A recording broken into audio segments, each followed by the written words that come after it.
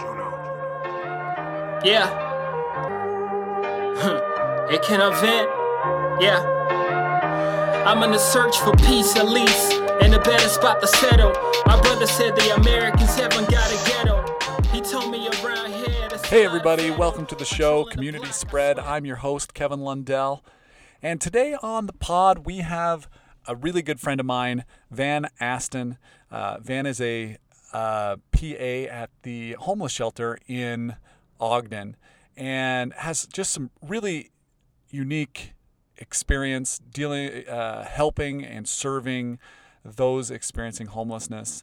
And this is a community that I think is underserved and underappreciated in our community, and there needs to be some understanding about who they are and how we can better serve them.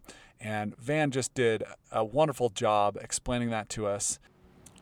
So this is part of the show where I just talk a little bit about something I've been learning about or something I've been thinking about. And we're in this huge time of social unrest. And I wanted to think back about what other sort of things happened last time we experienced this sort of social unrest, that time of the civil rights movement back in the mid-'60s. And one of the cases that I came across was Gideon versus Wainwright, which is a Supreme Court case that was brought to the court by Clarence Earl Gideon. And Clarence Earl Gideon was accused of breaking into a pool hall and stealing coins from the jukebox and stealing some coins from the cigarette machine, and was arrested, tried, and found guilty. And what was interesting about his case was that he only had an 8th grade education. He didn't have any money and was not able and had to represent himself in this case. And at the time, the law was that you're entitled to a lawyer, but the state did not have to provide you with one. So Clarence tries to defend himself and obviously does a very poor job. Even the judge was trying to help him, but he couldn't do it, right? You can't go up against professionals when you're not a professional. And so when he's in prison for these crimes that he allegedly committed, he writes to the Supreme Court. And somehow, some way, the Supreme Court decides to hear his case. And it's interesting because there was a previous Supreme Court case that was known as Betts versus Brady, and it was in 1942, I believe. And Betts versus Brady decided the fact that the state didn't have to provide you with a lawyer, even though you had a right to one.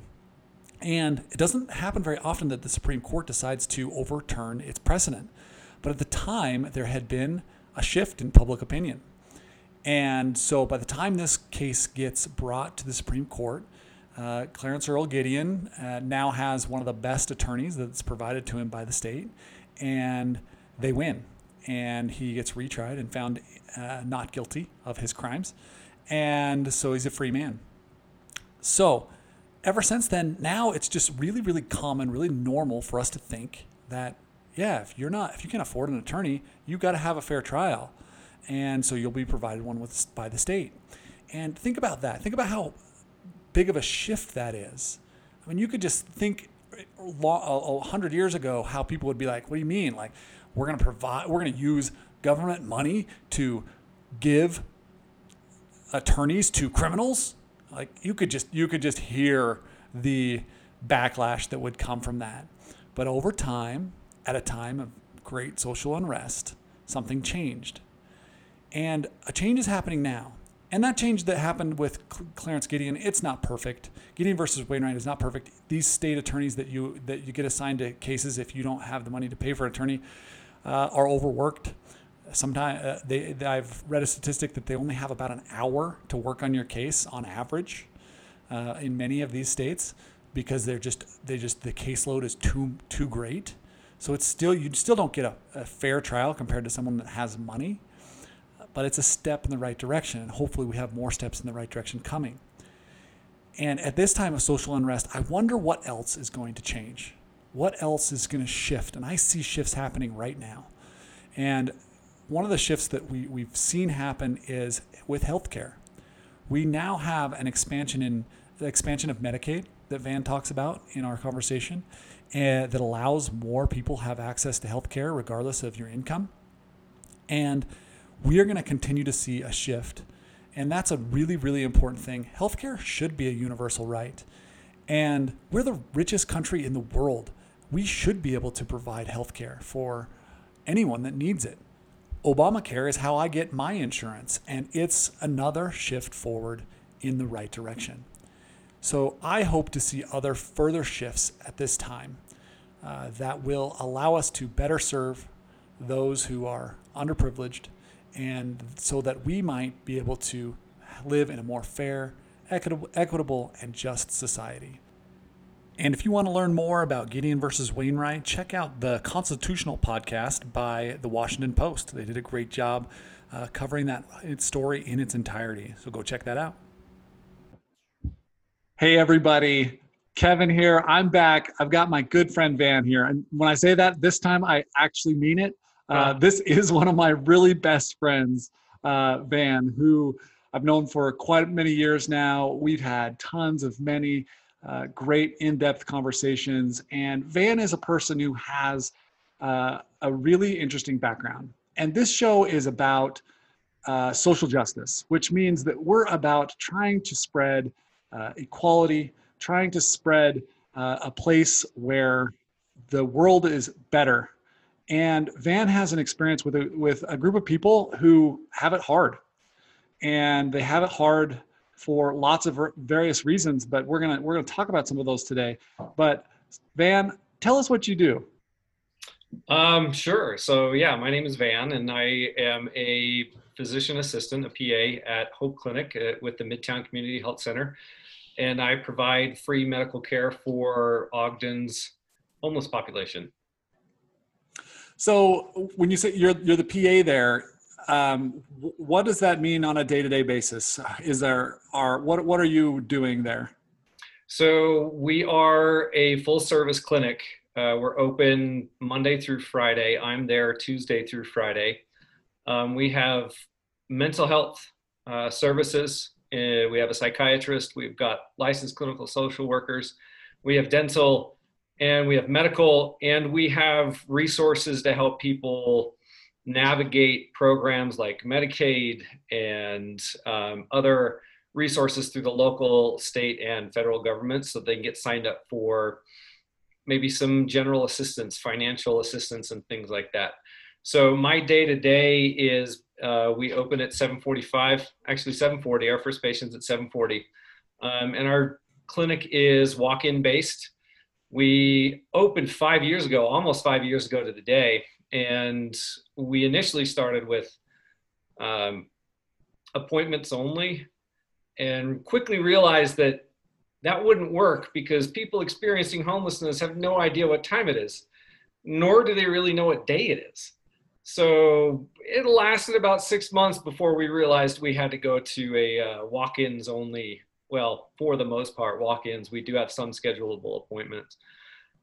So yeah, I mean, I see a little bit of everything. Initially, I was supposed to be the medical provider only, and the mental health was supposed to go to our psychiatrist, who's there on Mondays. But it turned out, since I was there for 4 days out of 5, I ended up seeing the vast majority of the mental health patients as well. And so it's shifted and grown over time as we've gotten more experience and seen things that we didn't expect. We've also started. So really quick, I just want to interrupt you. The Hope Clinic is a clinic that is at the homeless shelter here in Ogden. Is that correct? Yeah, we are on the second floor of the Lantern House homeless shelter. Lantern House used to be St. Anne's, and they built a new structure in 2015 is when it was finished, and our clinic was built on the second floor. And Midtown received a very unique grant from the federal government that same year, specifically to open a clinic designed to help people experiencing homelessness. And that was it. Like, the primary goal was to treat these folks. And so they got their funding just in time for the Lantern House to finish their construction. And it worked out perfectly that we were able to get a clinic built in there before they finished construction. So we're on the second floor. And as the PA there, you're the primary care provider for the people that are housed or that are housed in that shelter and that come in and out of that shelter. Is that correct? Yep. I'm the PAs are typically set up with what's called a supervising physician, but my supervising physician is not on site. I'm there Tuesday through Friday on my own with my full staff, and we work together whenever we get, we just work together to provide the best medical care possible for this community. So tell me, I mean, you went to PA school. What year did you graduate from PA school? I graduated in December of 2011 out in Atlanta, Georgia from Emory University. So you're at Emory, you're going to PA school. What did you envision was going to be your job when you got out of PA school? So Emory was actually my, I guess, sounding board for a lot of experiences. Having grown up in a military family, but I was still pretty young when my dad retired in Utah. I thought I knew it all. I thought I had all the experience in the world. And then I got the opportunity to go to school in a city like Atlanta, Georgia, and had my eyes opened to a number of different things that I just didn't even realize were out there. And Emory specifically has a goal for their PA program has a goal to produce primary care providers. There's a lot of PA programs out there that produce surgical PAs or psych PAs or whatever else, but Emory, since the day they started, has been dedicated to filling the gap for primary care that exists in rural communities across the country. And they do it in a very unique way. They motivate their students through experiential learning. And so what I mean by that is the PA program was the catalyst for a pretty unique experience that happens there for 2 weeks every summer. It's called the Emory University Migrant Farm Workers Project. And when I first got there, they started telling us about it. We weren't allowed to go as first years, but second and then our third summer, we were allowed to go. And you could volunteer for 1 week or 2 weeks. And this program had been established, I think, 15 or 20 years prior to when I got there. They take volunteers, students, they take med students, they take pharmacy students and PT students. We get a whole bunch of donations from the community, clothing, medications, all kinds of stuff. And we pack all of this stuff up and we'd go down to South Georgia, to the deep South for 2 weeks. And we'd provide free medical care for migrant farm workers that are moving through the area, picking your tomatoes and your peppers and your corn and all of the food, the fresh produce that we enjoy at such a cheap cost to us in our grocery store. And that alone caught my attention. And the first year I volunteered for both weeks and went down there and was just blown away. One of the problems that a lot of people in medicine experience is going into this training with this altruistic goal of changing the world or changing healthcare for good and thinking you're going to make this big impact. And then you get into it and you realize you're a small cog in a huge machine and your chance to make a difference is little to none. And then you start to realize where you make a difference is on the individual one-on-one level. And even then, where can you have the biggest impact? And so I'm down in South Georgia. We're under tents, under lights at midnight, providing care for these individuals that had no money. They definitely didn't have health insurance. Most of them were undocumented. Working. Were you there at midnight because they were working all day, and that was the best time? Because they were working all day, and that was when we could. That's when we could provide care for them. Wow. And you see true abject poverty, and these are people that are coming to this country to earn money and to send as much as they can back to their children. And they're spending some money here in our economy, and they're sending some of it back to their children and their families.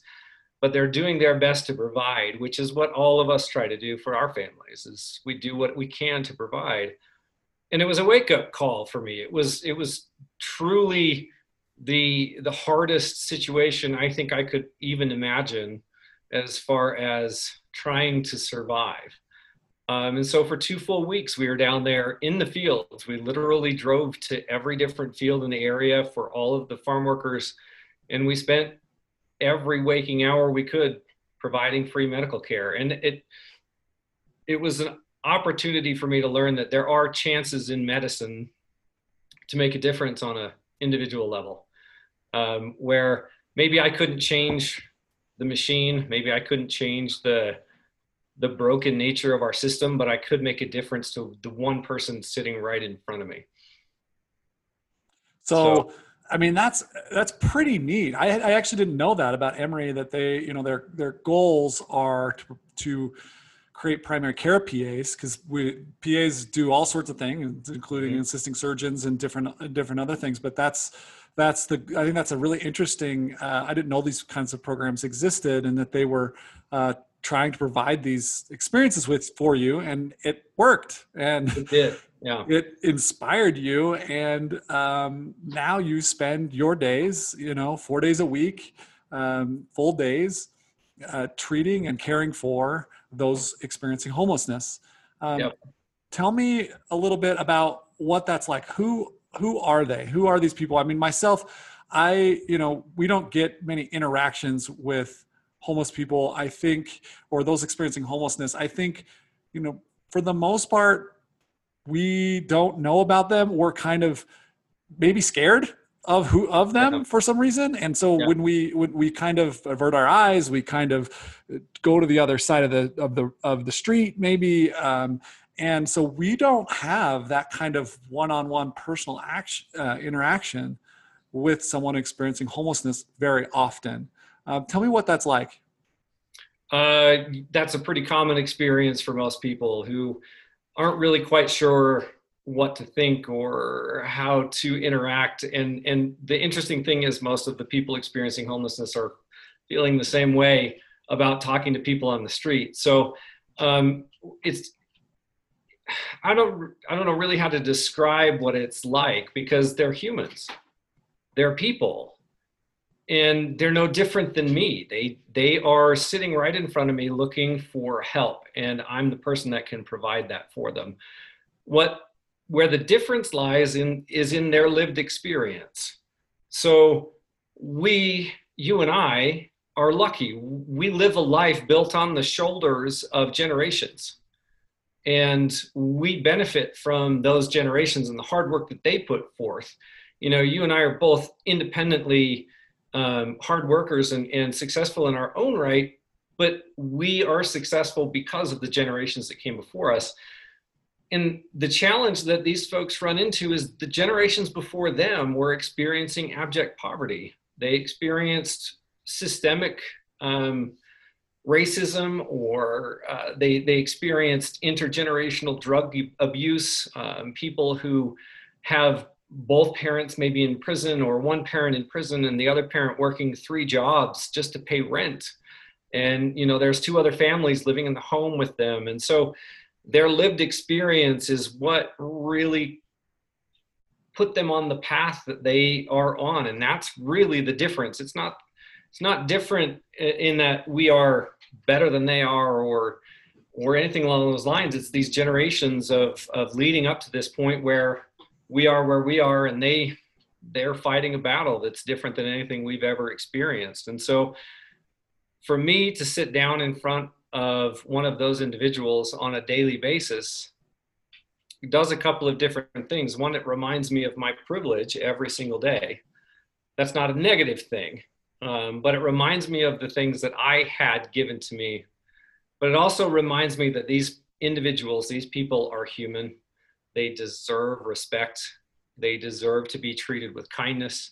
And their life experience is far beyond anything I can fathom. No idea what it's like to have a mom in prison and dad working 2 jobs.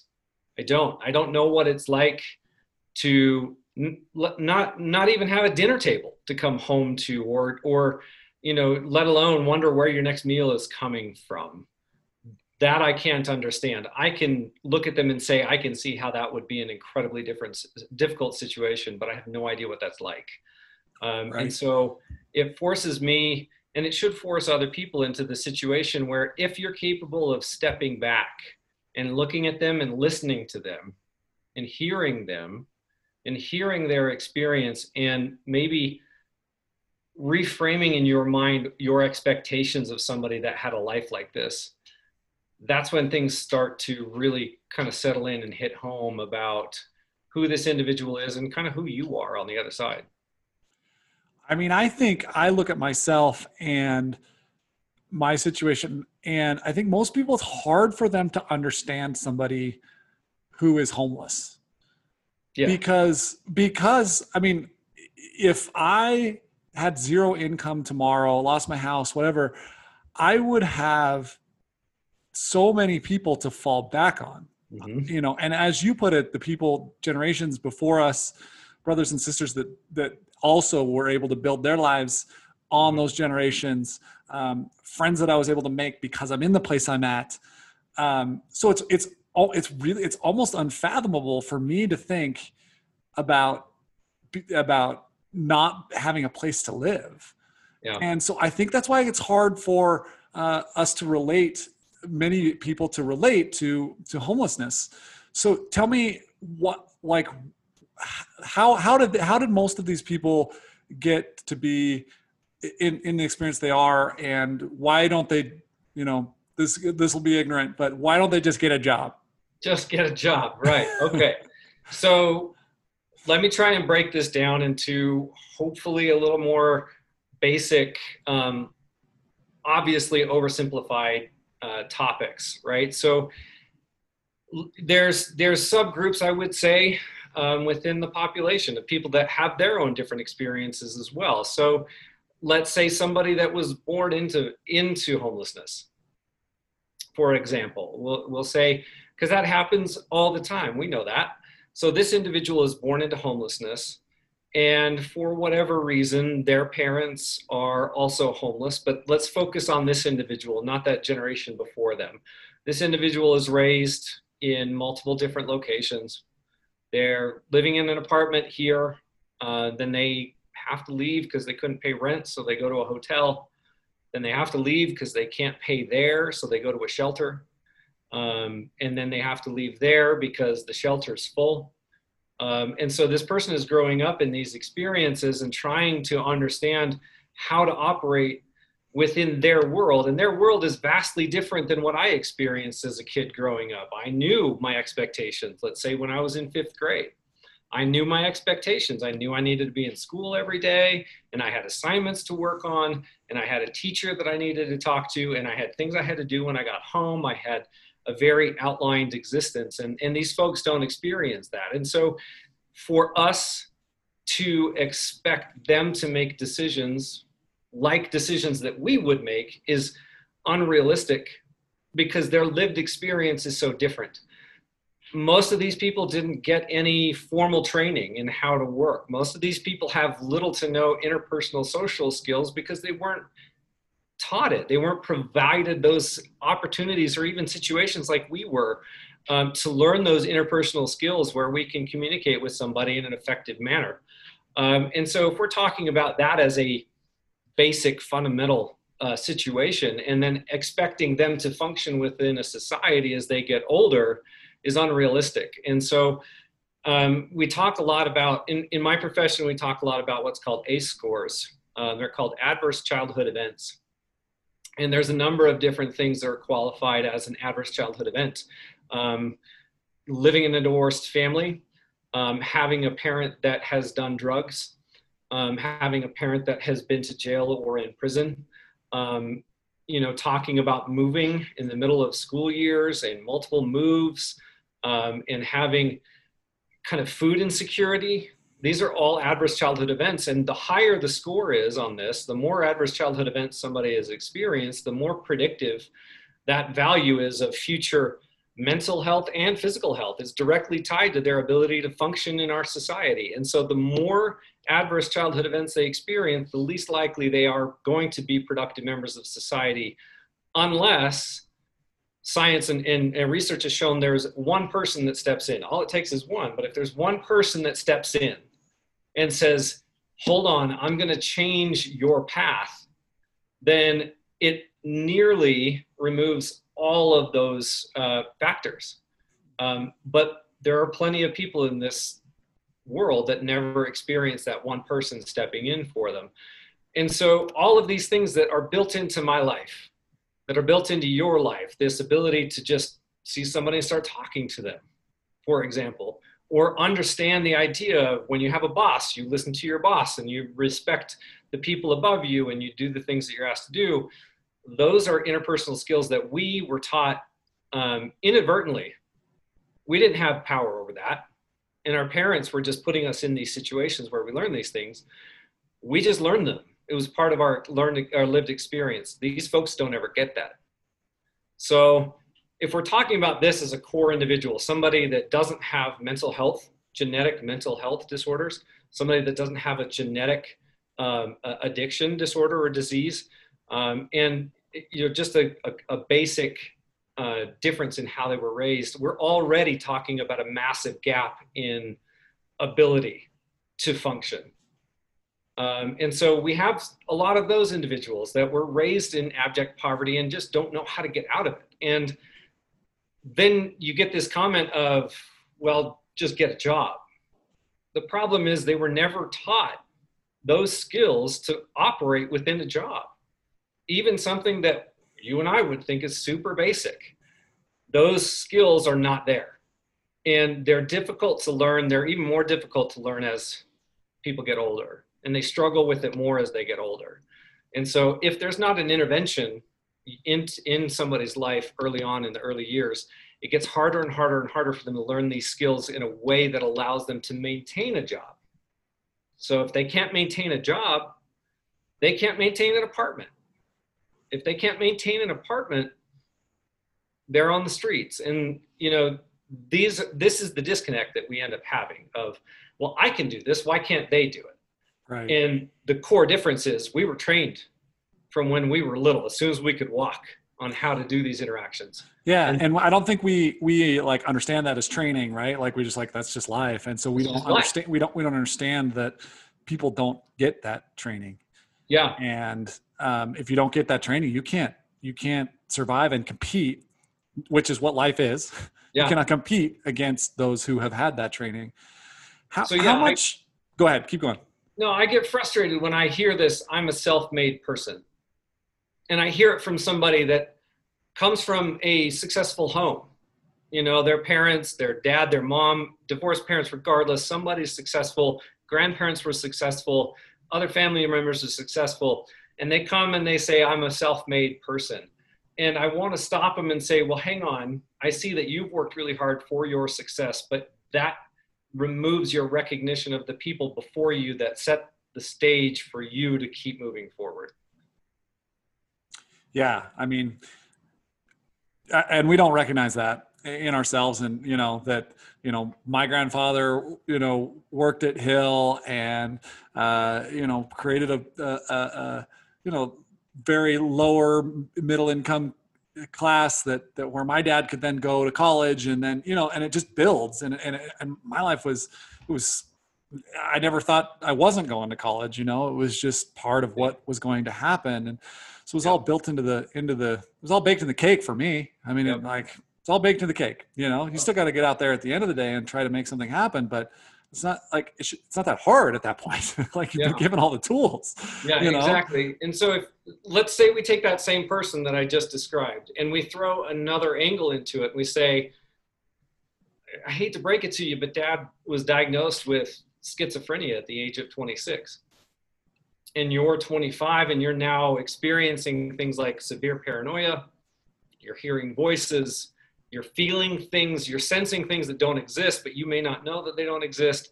So we're talking about the addition of severe mental health.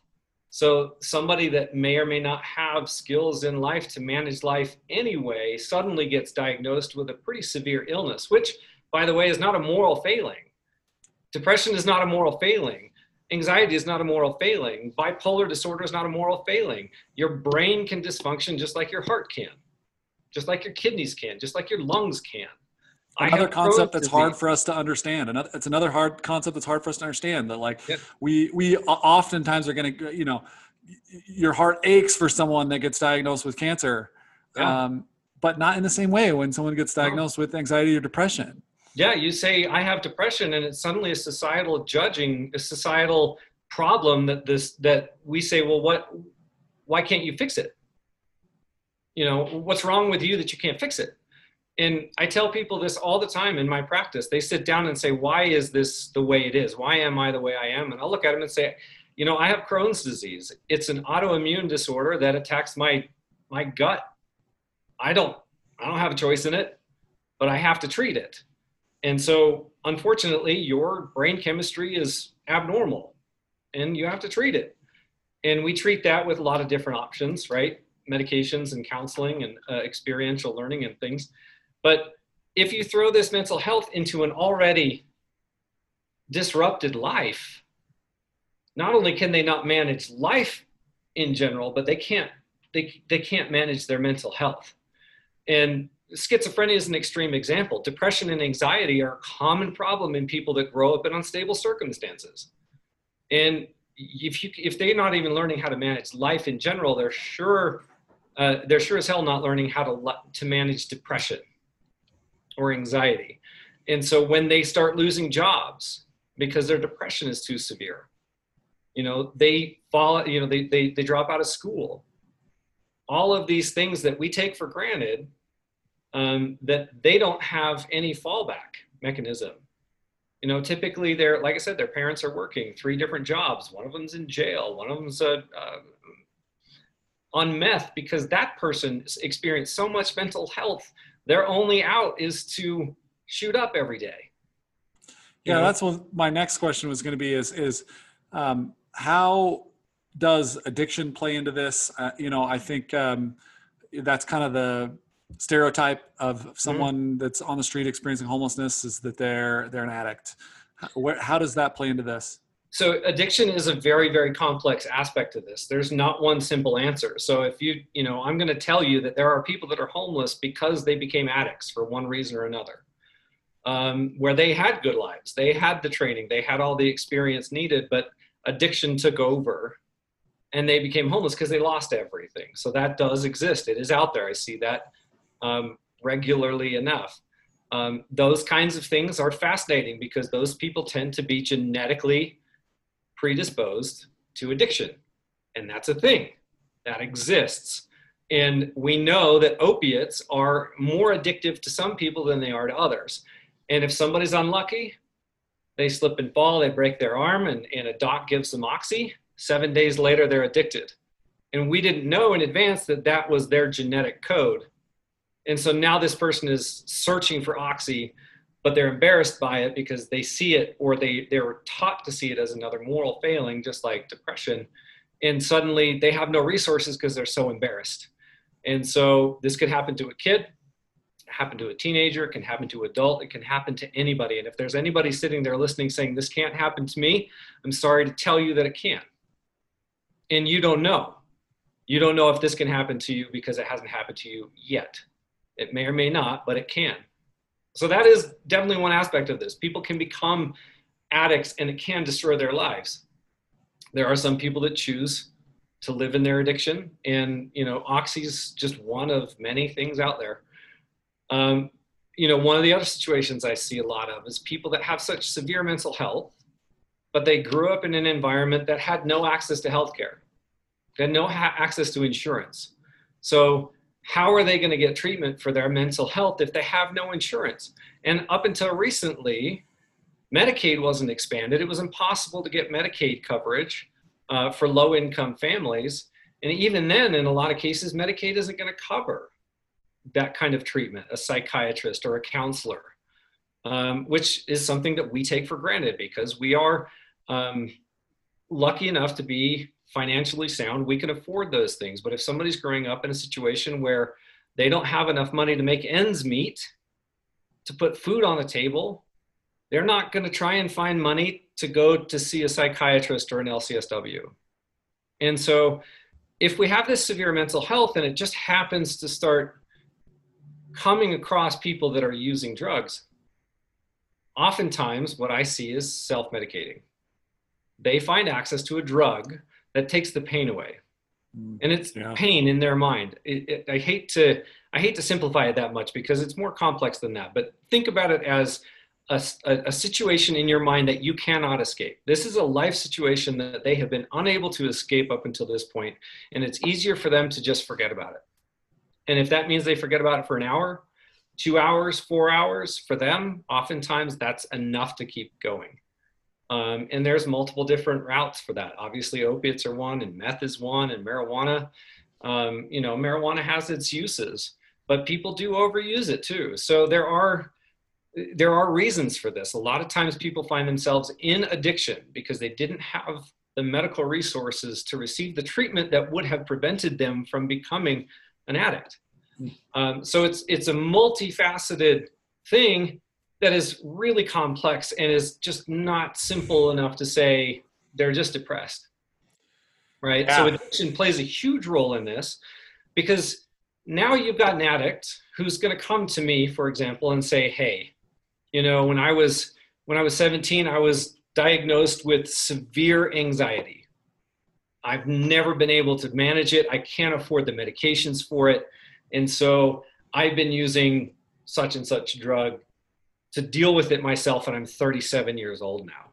What do I do? And I say, okay, well, the fact that you're using is important for us to know, but for right now, you need to know that we need to start working on your mental health first, because in order for them to be successful at harm reduction with their addiction, then we have to at least help try to stabilize them on medications that will benefit them long term.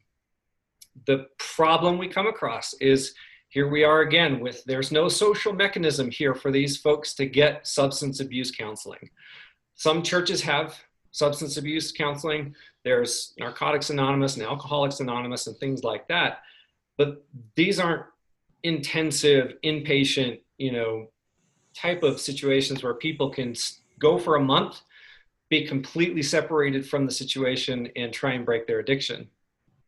But let's say let's say we've got them started on the medications and they're able to break that addiction, but they haven't gotten to a point now where they're stable enough to start making their own money and get an apartment. So they're still at the shelter and they are surrounded by addiction. One of the things that I want to kind of drive home here is how difficult it is for somebody experiencing homelessness to break addiction. It's everywhere. It is all around them all the time. And if anybody out there questions how difficult it is, it's like walking through a candy shop, not being able to eat candy. It's everywhere. It's that simple. So it's really incredibly difficult to provide that service for somebody that comes in. They're broken. These are broken people, and they come to me and they say, I need help. And I say, okay, this is what I can do to help you right now. We have a challenge ahead of us when it comes to addiction. And we're going to have to cross that bridge a little bit at a time as we treat your mental health. But it's a challenge for me as a medical provider because we're so limited on resources. And so addiction is a major problem, and it's multifaceted. And it goes back to that same concept of what was their lived experience before they got to where they were seeing me. And how many of your patients come to you like that and are, I want help every day. Every day. I mean, this is, again, it's ignorant, but I sort of feel like I would just kind of think that your job was more just reactionary and just trying to put out fires all the time, and not necessarily, that they're coming to you with some sort of ailment and you're just putting something on it. Yeah. So there's a large portion of my practice that I would say is Band-Aid medicine, right? Like, we can fix this now. We can fix this now. But if you come back, we can help you more. In helping them understand that if they come back, they can get access to free care and free meds, and it will help. But they've also been failed by a medical system for their entire lives. And for me to ask them to trust that we can help when for 40 years prior to that, nothing's been done for them, it's hard for them to break that trust issue, right? So I do have a lot of those patch it now type of experiences, but I have, every week, I have several people that will come in and say to me, I'm tired of doing drugs. I need help. Help me get free from this. And I have to look them in the eye and say, okay, we have to start from the beginning.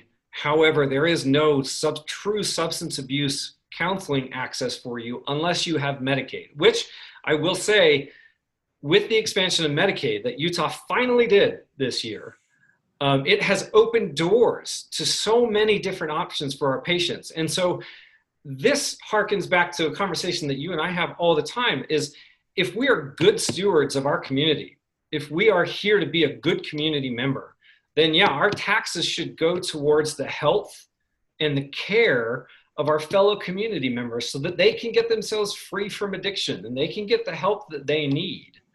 And that's a part of being a healthy community, is taking care of one another like that. So, yeah, I mean, I think you laid out, in this conversation, you laid out all the reasons why those people experiencing homelessness are not there because of their own moral failings. Mm-hmm. That this has been a system and a process of their life that has led them to this place. Yeah. And if that's the case, they can't just pick themselves up by their bootstraps. They don't have bootstraps, as Martin Luther King Jr. famously said. Yeah, I mean, paraphrasing him, it's like, how rude is it to ask a bootless man to pull himself up by his bootstraps? Exactly. So what we're saying is that there, and you just said that there is, the only role here is for government to step in and provide services. And you talked just briefly there about how Medicaid has done a lot for you in providing services so that you can help people. If you were the governor tomorrow, what systems and what things would you put in place in order to help the people that are reaching out to you for help? I would immediately divert funds to the mental health services, the substance abuse services, and other basic social services in our community. We have people that are on the brink of homelessness, but don't have access to counseling, don't have access to medical care, and are one paycheck away from becoming one of my patients. And so if we had a medical system that freed people from the worry of having to pay to be seen to get medical care, that would free that emotional bandwidth up for them to start caring or being more focused on other things in their life, to like providing more for their children or for their adult parents who live with them and those kinds of things. So if we simply opened up that freedom of somebody who is living on the edge, that no longer has to worry about what happens if I get sick. What happens if I go to the ER because somebody hit me with their car and I'm screwed now? Because we're $500 up front with $7,000, $8,000 of debt coming down the pipeline. And so if we can free people up from that, and not only that, but allow them the peace of mind to know that, my son has an addiction and I need help for him or her. You have free access to that. You have free access to social services and social programs that can help you feed your kids. So you don't have to work three part-time jobs, that none of those part-time jobs offer you the option of having healthcare anyway. So there's a number of things that if we could divert funds to these resources, this lowest of the low, these individuals that are experiencing the bottom of the barrel and you can't get any lower than they are, it would automatically start to lift some of that worry and allow them to use their mental resources to do things like get a job. Yeah. I mean, I think it really hit me when you talked about how you're standing in front of someone and telling them, I have some services that can help you. And yet they've been sowed distrust because of a system that has pulled them in and spit them out, because they don't have money.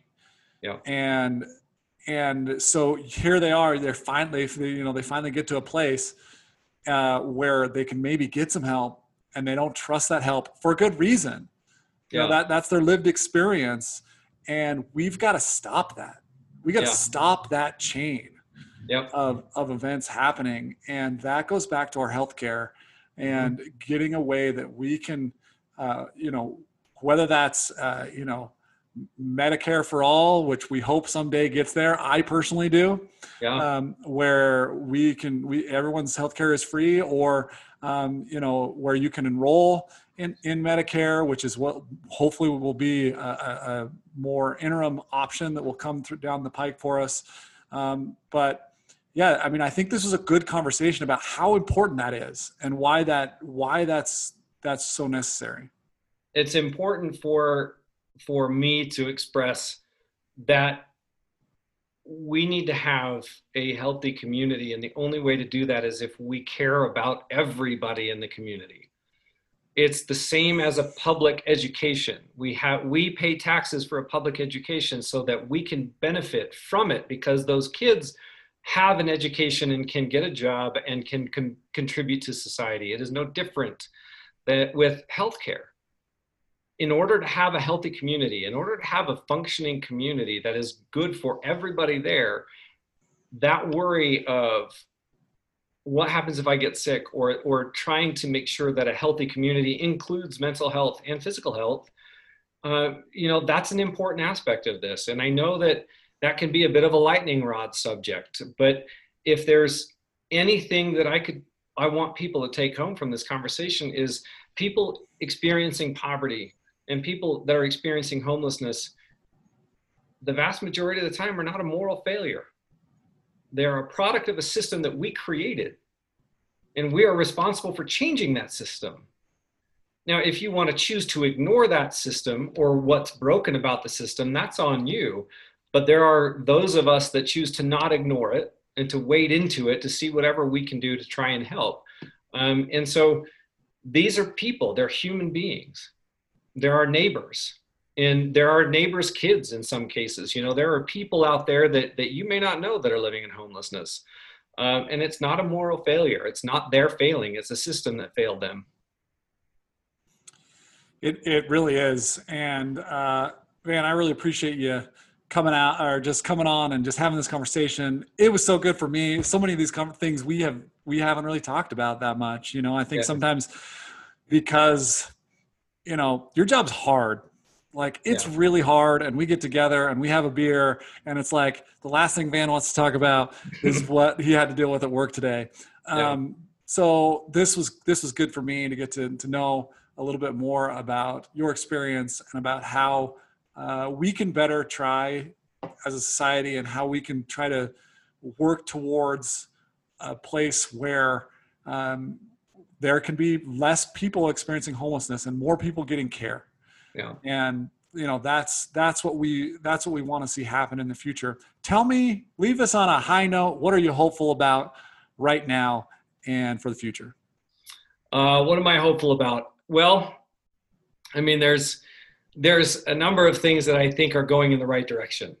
I think the last 6 months, granted, COVID's been a bit of a hiccup for us all, but the understatement of the year. Yeah.